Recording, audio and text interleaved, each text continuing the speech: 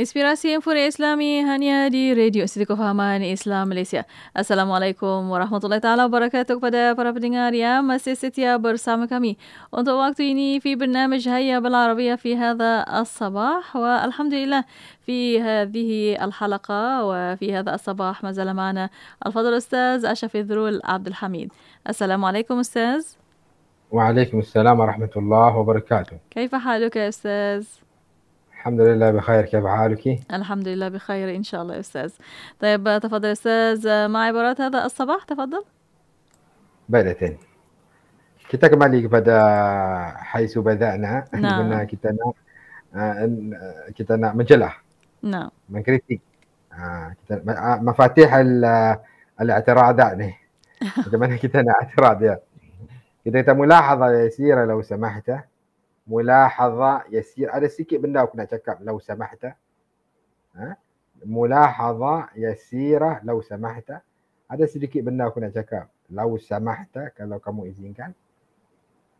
Yani dia kata law samahta, kalau kamu izinkan. Wajib an yasmah. Dia mesti izinkan. Kita kata law samahta, kalau kamu izinkan. Tapi kita memang berharap supaya dia izinkan.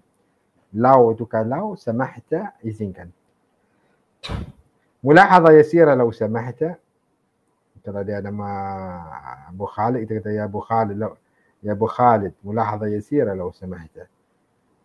Macam mana dia nak respon? Menandakan dia mengalu-alukan apa yang kita nak kata tu.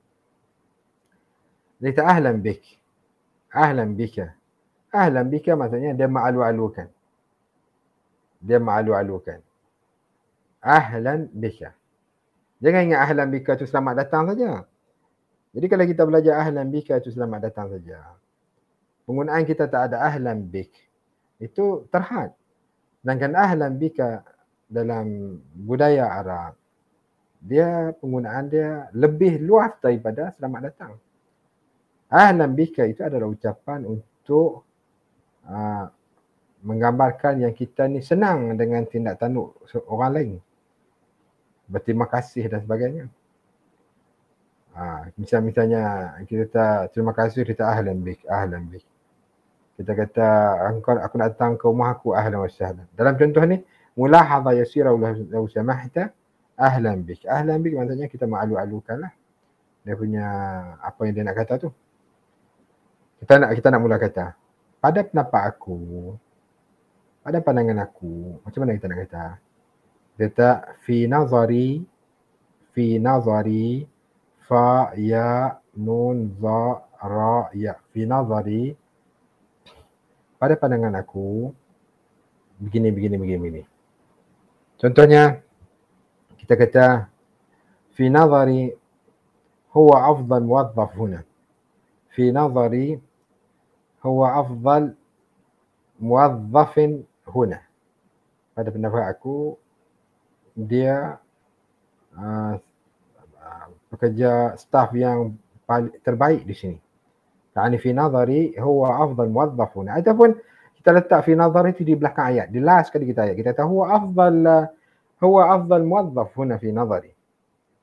Huwa afdal muwazzaf huna fi nazari. Dia adalah staf terbaik pada pandangan aku. Kalau orang tu tidak mengalu-alukan pandangan kita, dia kata la yahummuna nazaruk. La yahummuna nazaruk. Dia kata la yahummuna nazaruk. Yani la yahummuna ra'yuk.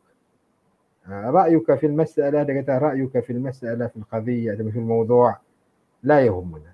Kami tak peduli pun pendapat engkau, pandangan engkau tu. Tapi apa yang kita nak belajar sekarang adalah macam mana kita nak kata pada pandangan aku gini. Fi nazari. Teman kita kata mulahadha yasira law samahta. Kalau dia nak mengalu-alukan mulahadhah yang nak diperkatakan itu, teguran ataupun kata-kata berupa teguran, komen dan sebagainya itu, dia kata ahlan bika. Fi nazari, pada pendapat aku begini. Itulah Latin apa yang sempat kita kongsikan dengan sahabat-sahabat pendengar kita yang setia bersama kita dalam rancangan Hayya Bil Arabiah ini pada setiap pagi. Nah, يا الحمد لله.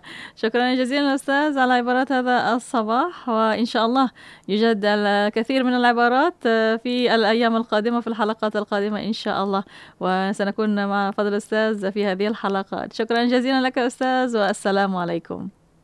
وعليكم السلام ورحمة الله وبركاته. وشكرا لمستمعينا الكرام، واستمروا معنا في إذاعتكم إذاعة معهد الوعي الإسلامي الماليزي راديو إيكيم.